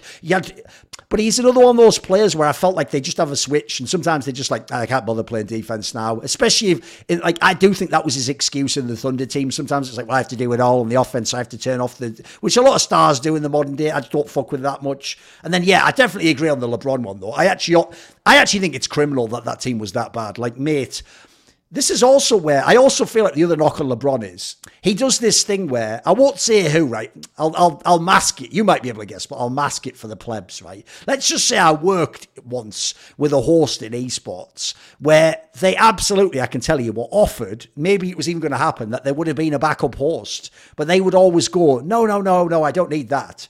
They wouldn't have a backup host, but then they would just spend a lot of the event going, bloody knack it out, I'm doing all the bloody event, like, and you'd think like, well, you know, you could have had a backup then. Like, well, no, I need to run the whole show. I think LeBron does that, dude. I don't think he can let anyone else have the ball. So I think what happened is, the real problem is this. Dwayne Wade always could have just been the shooting guard, mate. Russell Westbrook had to have the ball in his hands. That's why he's at his best. And I don't think LeBron would fucking share the ball properly, because how can mate, if you're telling me you have a team with, like, Russell Westbrook, Anthony Davis, and LeBron James, do we even need any more players? Like, just give me, like, Phil players and I'll figure this out, mate. This should be winning the shot. They weren't even in the playoffs. I know Anthony Davis obviously has injury things and all this, but, like, that was so underwhelming. So I agree. The modern day Russell Westbrook is hella underrated, mate. Now, the joke is now people took It's like they do in Counter-Strike, mate. You know, when I'll be saying, I think this player's overrated. They'll be like, yeah, Thorin, he is trash. He should never play. I'm like, still like one of the better players in the world. What are we doing? Why do I have to defend the cunt now? I hate this. Then I have to start doing that. Like, you know, the ones who go, yeah, you're right, Thorin, Ziwu does suck. I'm like, well, he obviously doesn't suck, does he? Like, don't include me in that. I'm not saying that you can't. You're not on my side when you say that. Like, why are you saying that? Like, I just said that and you agreed with me instead of putting the words in my mouth. So Russell Westbrook never sucked in that regard. But I do think, essentially, his main problem when he was a main star was he just let his fatal flaws like take him over. Like, here's the weird thing about him. He has such a good rep from all the interviews. Like, have you noticed that? There's no teammate ever dissed this guy or said any of the shit I say about him publicly. But at the same time, I don't know. I can't tell if part of me thinks he must have some kind of mild issue with being coached, though, because here's the problem. In the modern day, you know how they are with the scouting reports and analytics now. Someone has to have sat down with him a million times about the three-point shooting, mate. They have to have. They have to have done it. And I just feel like their logic would be that shit of like, you just have to accept it for the positives you get elsewhere in his game, you know. So I would dispute that overall he's underrated. If we're doing his whole career, Maybe there aren't enough nephews saw him, but people from my era overrated him, if anything. But I do think in the modern day, he's actually criminally underrated. Like, especially the salary thing, I think that is actually gross. I actually feel bad for him in that one, mate. I think how many bomb-ass players have still got the big contract now? That's gross. Like, he should definitely be on way more than that. And I actually feel sad because, like I say, it's just politics that's fucked him at the end there. Right. Honestly, if you look at the people with just flat out double the salary of Westbrook, you just straight up won't even recognize many of these names. They're like second and a half string players. They're like almost third strings. And I'll even throw this out there. Like, for me, the problem he always had is why I think he had a problem with Durant is I really do think he thought he was better than Kevin Durant or something, which I just think is ridiculous. But I will say, like, when people hate on him for that, like, Oklahoma super team, I mean, the other guys in that team were also pretty notorious for never fucking winning anything. It's not like he was in that. It's not like that team was Durant and fucking players like that. Like, that was like fucking Carmelo and Paul George. Like, what do you want? Like, they're all players that are going to go down with no rings, aren't they? We all know that. Like, that's just the way the basketball gods work out somehow. So, I don't know. You know what's really sad as well? All right, here's the one olive branch I'll give you about Russell Westbrook. We would be doing this motherfucker a favour if we sent him back in time, mate. Like, the joke is, if he was in the era where you just don't shoot threes, mate, his game just gets way better. Like, imagine how good this guy would be in the 90s. He'd be fucking really sick. Like, he'd be an awesome transition player. I'm sure he'd play defense when he needs to. He's fucking ferocious going to the basket. Just like, and got a killer instinct. Like, that's one thing I've never taken away from me. Look, I think he misapplied it, but I definitely think he actually had like a really sick, intense personality. Like, if everyone wants to complain like I do about a lot of the modern players, where the joke is, they do play their actual NBA player like it's just a fun game on my career mode in the NBA video game. Like, lol, did you see that? I got 30 points. Who cares anyway? Lol, I'm getting all this money. It's like, at least this guy does seem like he cared. He seemed like he actually was really into the game and didn't want fucking mediocrity. So I'll give him that. Like, I actually think, whereas I think a lot of these stars I think would be worse in the past, he'd probably be better if you go and shoot 2-pointers, mate. I think he'd actually be like one of the better players in the whole league for sure.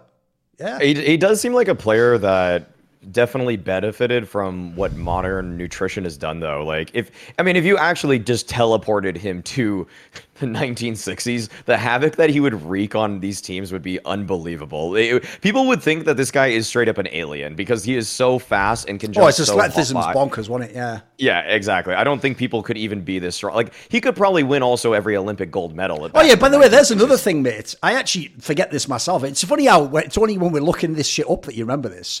If you think about his game, he is listed as 6'3". What? Yeah. Like, if people don't know, like, mate, this guy, his game's like, he should be like 6'7" or something. His game, he could go to the fucking rim like a motherfucker, mate. And he was so fast. It's like, also, by the way, another one of those guys where, like, what's weird is you can even get photos of him where he almost looks thin, but mate, he is really fucking strong. His muscles look fucking like dense as shit, don't they? Like, his arms look like comical when you see like the outline of the muscles. It's ridiculous. There was a line on inside in NBA Night or inside the NBA with I think it was Charles. It was Charles, where basically they were looking at one of Westbrook's fits, and he had like, it was very exposing. I think it showed like his chest or something like that. Okay. And what was and he Charles jacked Barkley, as fuck? Yeah. You could just see he's so jacked. Like, he's got just rippling muscles, right, and the sinews and everything. But like with Charles was like Man, if I look like Westbrook, I would just walk around naked everywhere. Of course, there you go. Charles really does have some of the best. Like, he did one that like go away. He goes, when he's talking about Karl Malone, and he goes, even my wife likes his body or prefers his body as well. Like what? Oh, by the way, there is one thing I have to pull your card on though, and here's the problem. I've figured out a while ago, Maui, the actual tactic you use when people fundamentally disagree with you is you have to really test how much they believe that. So what you use is accelerationism. So here's my problem. He has the same problem in his career, in my opinion, that Steve Nash did, which is if you ever go on Steve Nash's page, if you pull it up now, right? Here's the problem. Steve Nash had the 2 seasons he won the MVPs, right? But here's the problem. That 3rd season when they gave it to Dirk Nowitzki, Steve Nash had even better numbers than he had in his MVP seasons. So I always used to say to people, whoa. If you give him the MVP those other 2 seasons and his team still won the best in the NBA, why aren't you giving him 3 in a row? By your logic, he gets 3 in a row now. He's even better. That's my problem with the Russell Westbrook one, Maui. It goes like this, right? When he did that season, it's one of the greatest seasons ever. He did it 4 times, bro. So where are all the other, like, I don't see it because I thought he padded a bit, but no one else did this? Everyone else said, right, you get the one, and then they went, actually, that story's a bit boring now. And they collapsed it. Like, he did it like 3 seasons in a row. He did one another time. If people actually believe that was like some goated season, he's actually mega underrated by that logic, mate. In fact, by that logic, no joke, if triple doubles are that good, he's better than LeBron. Like, he actually should be like the best player of his era in some ways. Like, do you know what I mean? Like, if we're going off pure stats, the stats actually, by the way, stats wise, he has one of the best resumes fucking ever. Like, those numbers look like he should actually be contender for like best point guard to ever play basketball, right? I would say that the one season, it's like efficiency. Efficiency went down in the following seasons. He still got the triple doubles, but he did it with scoring less points on worse shooting percentages, or at least actually one season his shooting percentage technically did go up in terms of field goal percentage, but like his 3-point percentage fell off a cliff. Like it fell off 5%. And I think that's also where people started to get a little bit disillusioned with it, where it did feel it was the level of hunting in those seasons felt a lot stronger because he was just kind of, as opposed to scoring in the MVP season 31.6 points per game, the following season dropped down 6 points to 25.4, dropped down again to 22.9. So the triple-double itself was still impressive, but I mean, obviously with news cycles, it's going to be a lot less impressive if he's just doing it every single time. And it's just like he's barely scraping it over the line as opposed to before where it was like, okay, he's doing it while positively impacting this team. Right, okay then. Right, here's what we'll do. I'll do like 2 more and then maybe we'll wrap it. If you can think of another one in the meantime, you can do one obviously. Right, I'll do one more current one, then we'll do like a historical one. So the actual current one I'm going to do is because, dude, I saw loads of people bagging on this move. Right, you know the obvious problem is, right, so obviously, the team that everyone loves to hate on in the NBA now is the fucking Celtics, right? Because they always go really deep, but then they don't win, and then people get to just pick who you want to hate on. You can hate on Jason Tatum and just go, oh, he's not that good or whatever, or you could just go like, fuck, what are they doing? Like Marcus Smart, like they should have kept it. You can do all those angles, right? When the people are debating now, I actually think this player somehow, I think their team in general, by the way, is underrated. I think that team's so deep. Like I always say, I think it's a very well GM team. At the end of the day, the GM puts the players in the team. The players have to win the games. Like if the GM of the Celtics is absolutely, you've done your job the last few seasons, mate. You've killed it. One of the players I think goes under the radar is Malcolm Brogdon. This player is actually slightly underrated in my opinion because people were talking about how like he can't possibly step up in this team. Like he's overrated. He's not that good. Like mate, this guy is a solid ass player. Like obviously, look. With his age, he's never going to be like a star player in the NBA. But if you watch his game, it's actually just a legit player, man. He just does his job. Shooting numbers are nice. Like, what is there not to like about this player? Like, this is one thing I did bring it up so I could do this side rant. I'm also sick of this thing, and it is just young people who are falling into this. Like I said earlier, you've got to stop acting like the NBA is only all-stars and shitters. There's a massive spectrum in the NBA. Do you know what I mean? Like, think of some of the people we've listed on here. We listed that nearly all of them shouldn't be the 1A option, or probably shouldn't even be a top 3 player. It's more like they need the right type of team, but then they fit this role, and then they're actually underrated at that. This is an example of someone where he's just going to be on your team, but he's just a good player, mate. Like, look what he can actually do for you. Look at the numbers he can do. Look how many shots he needs to do it with. Look at the percentages. Just a fucking solid ass player, mate. Just an all around game. It's a nice game. Yeah, I would say that it's hard for me to place Malcolm Brogdon as somebody where I'd say community perception is that he doesn't probably get talked about enough for what he satisfies in terms of role for the Celtics. But I mean, I just checked up his salary, for example. I think it's pretty fair. Like, I think he's 65th most paid, so he's right above, for example, Draymond Green. He's actually paid more than Mikal Bridges, who I'm saying is really it's actually more than I expected. Okay, fair enough. Okay. Yeah, so I wouldn't with that. It's like I'll take the community angle of it is for sure that he's definitely not talked about as much. He's just kind of less of a personality on the team. Everybody talks more about, they did talk about Marcus Smart, but they would talk about, and then obviously people still talk about Jaylen Brown and Jason Tatum. And I think that he gets kind of lost in the weeds there too, especially because in a lot of ways he has kind of a similar build to Jaylen Brown. And so if you're just kind of pitting them against each other 1-to-1, then Jaylen Brown's just better. So, but the thing is that Malcolm Brogdon definitely more, he's not like he's a good system defender, but I wouldn't necessarily put him as like the dude that I want to clamp down on your best perimeter player or anything like that. It's just that, but his numbers are really nice when I look at them. The fact that he shot 44% from 3, that's astounding. That's on over 4 attempts per game. Like, that is incredibly valuable. And he's not having to be a taller star on your team. He's just giving you those numbers on the side. Like I said, it just makes that team so deep, mate. Yeah. So in that sense, it's just like when I see the numbers and when I see, like, I feel like he's, to me, properly rated, but yes, he's definitely not talked about in a way that he could be. I would be really curious to see though if, like, I don't. The thing is also when I think of this Celtics team, he's just not really much of a ball handler. So because it's always one of the other 3 people I already mentioned that were shouldering those responsibilities, and so that's kind of another thing. It's like if I put him on another team, am I gonna get as much as? That's why I kind of like Mikal Bridges too, because I've seen him do some more stuff with the ball in his hands, whereas Malcolm Brogdon is a little bit more of a catch and shoot kind of guy and just kind of playing within the flow. And it's like, okay, yeah, if he's moving around the floor in the right type of way and he gets the ball in good position, he'll make the shot. But I'm not like purely ISO creation, which is probably overvalued in the NBA for that matter. But in terms of that, I never really think about him doing that. I don't actually even see it happen. Like, the difference is, I get why people fuck with Marcus Smart. He's a really good player, but like, dude, if I showed you their 2 stat lines, I bet a lot of people would guess the wrong one. I'll tell you that right now, mate. I could trick a lot of motherfuckers on that one. Maybe not thesis, obviously, but I could get some people. I'll get some in that sense. Right, here's what we'll do then. I've got one that's a historical one, but Trick is still an active player. So we referenced this a little bit in the past, but I want to get into this a little bit. I'm actually going to say Kevin Durant.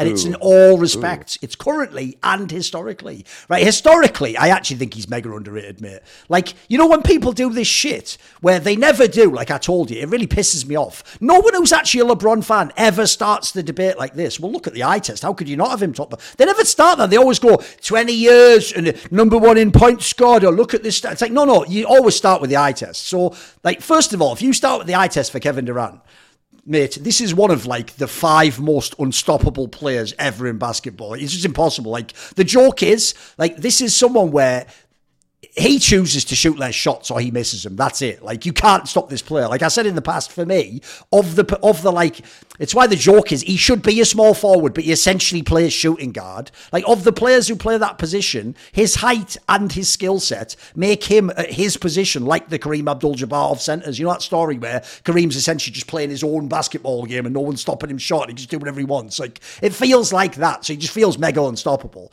Then secondly, mate, his body of work now is immense. Think how many seasons he's had now where he was a really amazing player.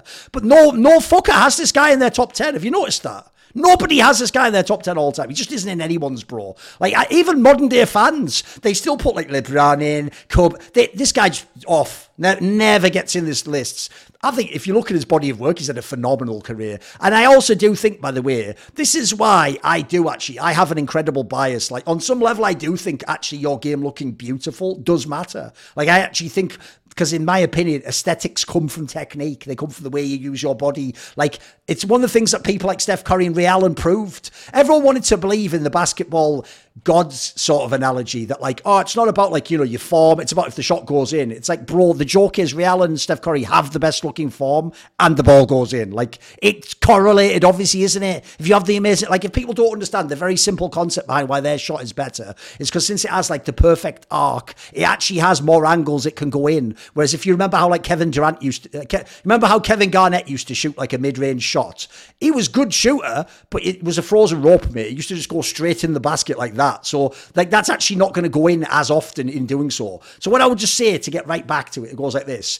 This guy, I actually think, if you watched him, you just watched his play, I'm amazed he has one MVP, mate. I think that's criminal. I think this player should have like 3 MVPs or something. Like, there were seasons he was phenomenal. That's why I'm also going to say I think he's underrated now, Maui. First of all, I don't think people get this. His comeback from that injury, no one's ever done this ever. Like, you could actually for real believe he was never injured. That's insane for the injury he had. Remember, he had the injury that just ends your whole career, or you come back and you're just a bad player. He actually came back seemingly as good. And the only reason, in my opinion, that you don't give him, like, if not an MVP, like, very strong consideration, it's just he couldn't play enough games this season or whatever. Like, that's it. Aside from that, if he could actually play 82 games a season, mate, this guy, I think he's just underrated. I think he's, like, essentially, what more could I want from an offensive player? And here's another guy like Westbrook before. If they ever chose to play defense, they're locked down, mate. They were just locked down. They just had you get, like, people might know, this guy could really, because of his size, he could fuck up so many really sick offensive players. It's really hard to play against him. And as I say, I don't think anyone can actually defend this player. You can't. The defense on this player is that bullshit that you do against Kobe, where it's like, but I had my hand in his fist. Like, they shoot with their hands in the fist anyway. They don't worry about that. That's their world. Like, the joke is they're used to shoot. They just know to, like, you know, like, by the way, as a random aside, because only people who know CS will know the analogy, the real way that the great players can shoot with the hand in the face, if you don't know, it's the same concept as how it used to work in CS 1.6. The reason I can get the kill if you flashbang me is because the second you get flashbanged, in your mind you have the sort of screenshot of what they look like, and you just know roughly to aim to that area of spatial awareness, in it. That's why the best players can just do that. Like Kobe and Durant, you can be in their face all day long, mate, they still make the shot. It doesn't even matter to them. So I know people are going to think I'm, like, reaching on this one. I actually think he's underrated. As I said, I built the case. Like, no one actually does have this guy at that all-time great, mainly because they hate on him for the Warriors move. They don't like that he did that, and so they sort of, like, deny him his rings, and then they act like, they make it sound, dude, the joke is they treat Kevin Durant like he's Carmelo Anthony. Do you know what I mean? Like, they act like he just had a good career and did nothing. Like, this guy was fire. I mean, it's purely narrative driven. So it's purely that. I would say the bus driver narrative also has really tarnished Durant's career, where because he did make some poor choices with who he decided to align himself with, people ended up holding that against him. And I would say that you should take some responsibility if you're led GMing, for example. And Durant more or less did that when he put together that fairly disastrous Nets team. Although, that being said, if he actually just didn't have his foot on the line in that Bucks series where he barely won it, yeah, he would have won that. And who knows if they just win the championship off of that. Oh, and by the way, some of the games he was having there were, that game was fucking unbelievable, wasn't it? Yeah. Yeah, even that one was just that was insane. I mean, that was one of the best games I've ever seen, mate, for real. Yeah. That one was great. That one was fantastic. And like with Durant, I guess like I couldn't put him in my top 10 necessarily, and I think that, like, I'll almost throw a new question at this one, is that even though Durant won. Well, I'll give my opinion first, and I'll ask yours. Like, even though Durant won those 2 finals MVPs over Steph in the 16-17 championships, I still have Steph higher on my all-time great list. One, and for a handful of reasons, but who would you have higher? See, that's a tough one, because at the time I did think Kevin Durant was better than him.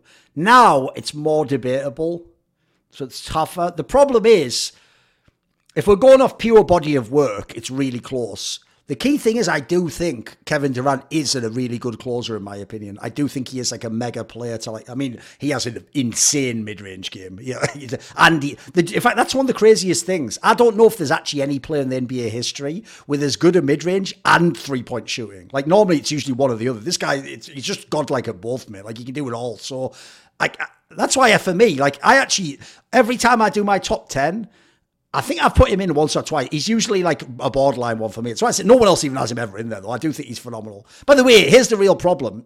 This would have to be for another episode, though, so I'll tease people. I do think, I don't care what anyone says, I'm Thorin, mate. Don't give a fuck. I think he's a better player than LeBron James over their careers.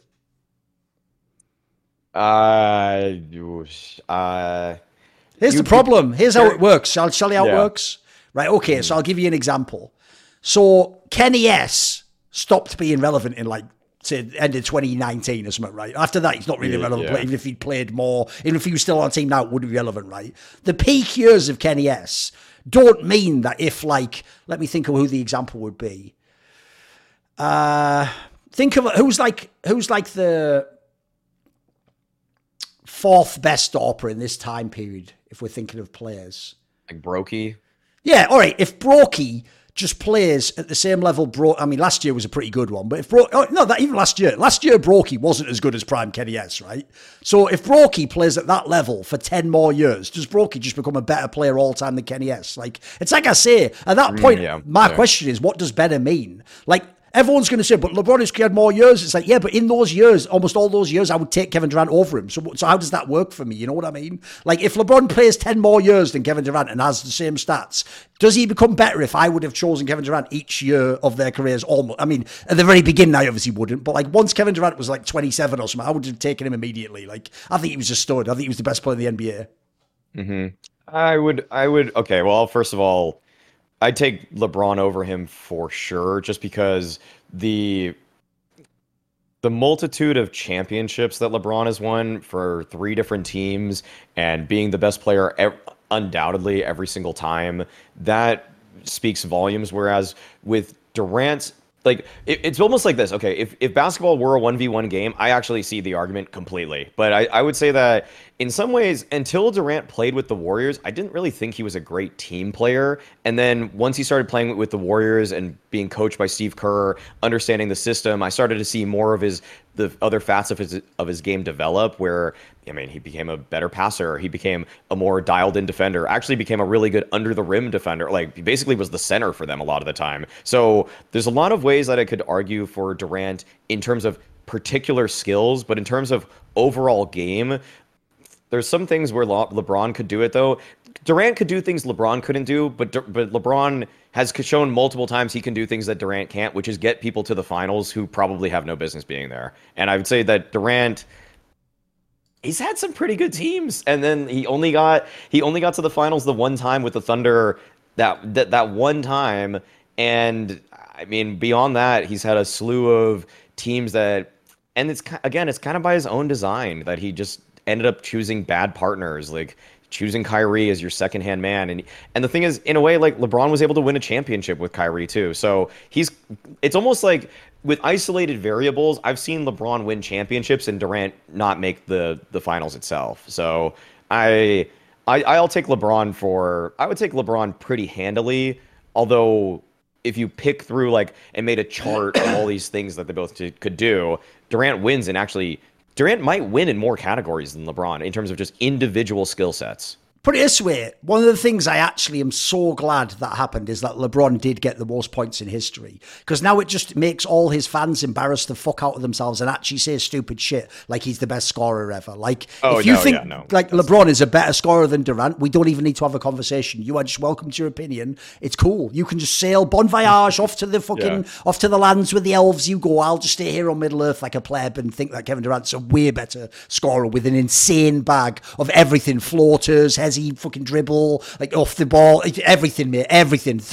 By the way, they even have the gall to tell you LeBron's a really good 3-point shooter, mate. Kevin Durant would make him cry in a 3-point contest. What are you talking about? He's fucking unbelievable. And then also, I'll just throw this out there. I don't give a flying fuck about the narrative you just built there, because LeBron was coming from the dog shit Eastern Conference. Like, Kevin Durant played the majority of his career in a mega stacked Western Conference. Mega stacked, mate. Mega stacked. So I don't care about making the finals. Give me a fucking break. And then also, I pointed this out in the last one, LeBron had at least 3 finals where he just actually shit the bed and just shot a load of air balls, essentially. And then people just go, it's not his fault. It's like, did he shoot the ball or not, mate? What do you want? What do you want? Like, my favourite player win the NBA Finals with broken finger, but your player's just shooting, missing the shot, and then you're telling me he's the best scorer ever. And then lastly, on the thing, I'll just throw this out there, when Kevin Durant did play in the East, we just talked about it. He had a fucking super injured team and almost made the bloody finals with them after, like, the massive Achilles injury or whatever. So I think it's a bit more of a whatever. Like, by the way, I think actually that whole, like, LeBron James, like, he's in the fight, it's the shittest narrative of all time. It's one of the worst of all time, in my opinion, because it's irrelevant. Like, here's the problem with that, right? If I show you times when really great players from the dominant conference made the finals, even if they lose, they're beating, like, 60-win team, like a team that's actually could have won themselves. Have you seen some of the teams LeBron was beating those years, mate? Give me a fucking break. Like, some years it was just teams that were like, did anyone, like, would that team have won the championship? No. If they had, would they have been all-time great? No. Like, none of these teams will ever be remembered as all-time great teams. That's why if you ever look up that list of, like, who you beat, it's not great for LeBron, mate. I'm telling you. If you ever look at some of the squads he beat, he was playing in the fucking little kids table. I don't care what anyone says. Yeah, I would say that, well, I think back to, like, the Miami seasons, though, with LeBron, and it's kind of a similar thing where I would say, like, the narrative of how stacked that roster was kind of diminished some of the greatness of what LeBron was putting forward in those seasons. And it almost is like, it would have been interesting to see, actually, that Miami team if they just didn't have either Dwayne Wade or Bosh, because I think that it actually would have probably, to me, it would have created more room for LeBron to actually would have been fair. Have more options.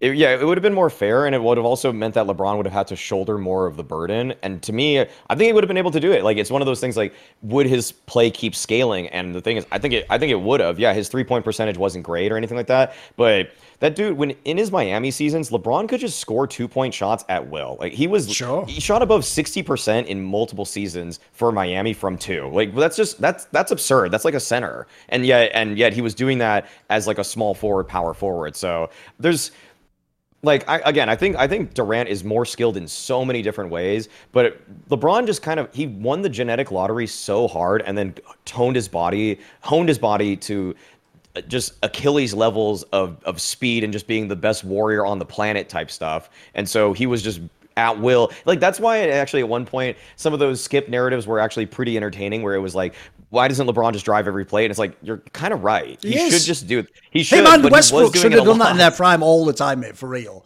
Like, essentially, it's like, this is a gamer. In video games, when you find a loophole, you just abuse it all the time and win the game. Yeah. These guys, actually, it's almost like that fucked up thing where they, like, want to address specific criticisms, and so they warp their game. It's so weird, isn't it? Like, I've never understood it, mate. If someone tells me, it's like if someone told, like, Michael Jordan, all you do is score. It's like, great, I'll just have all the championship score and you just fuck off with whoever you think's cool, like, why would you ever let that bother you? But sadly, I think they do, mate.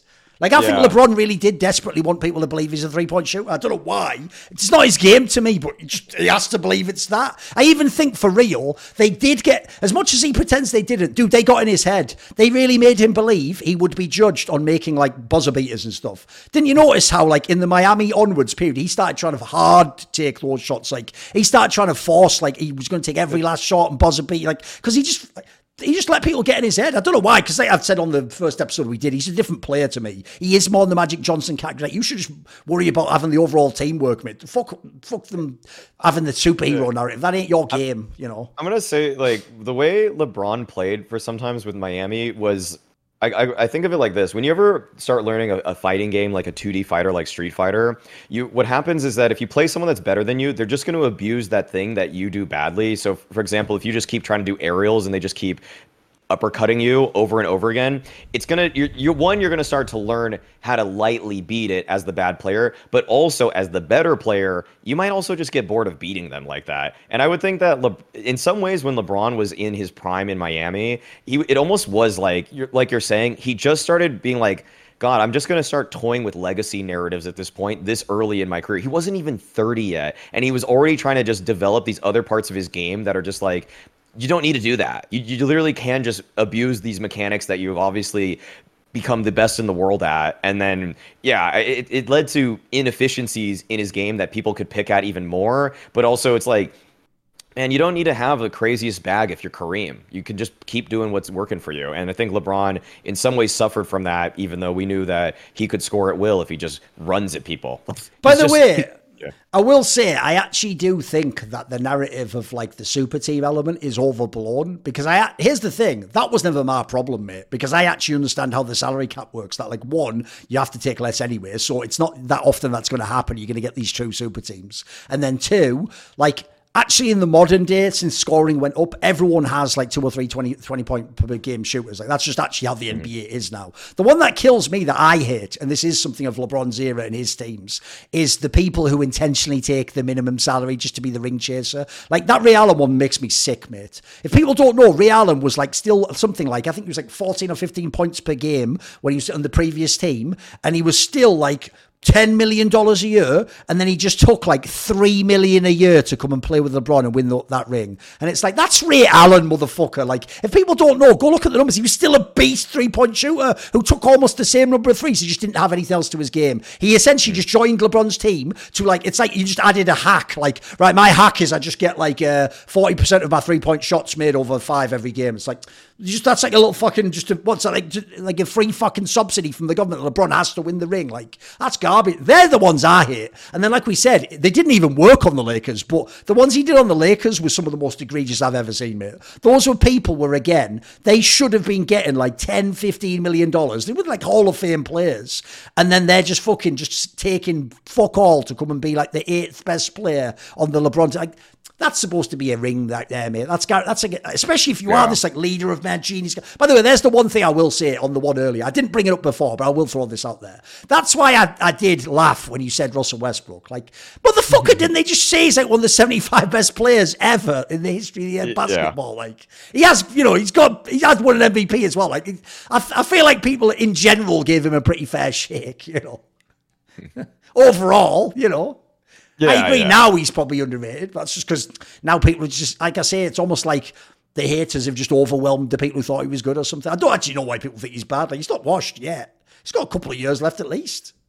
Yeah, he could definitely play a couple more years. I don't know if he's going to be a starter always, but I mean, he showed on the Clippers already that he can be a starter and be contributing to playing decent basketball. Yeah. But anyway, the key thing is, we veered into it a bit there, but like I say, I'm actually saving it for if we ever have Lurpus. I've got it. Yeah, I can't reveal all my like best fucking aces and joker cards on the LeBron one. What I like to do is I like to have the ones where my style basically is, it's like, if people don't know, I was a fan of the show Poirot, if people know that Agatha Christie's Poirot. And the whole point of that is you never give away who the guy is immediately, Mauisnake. You got to sort of set them up. And if you can, the best one is when during the denouement, when you explain who the murderer is, you even sort of trap the murderer and you make him think you think someone else. So he says something and it gives it away. So I'm setting up a lot of Yu-Gi-Oh! Trap cards, basically. So that was just light work. That was some of those were throwaways right there. Some of the best LeBron ones that deconstruct the whole narrative. We'll save those till the appropriate time.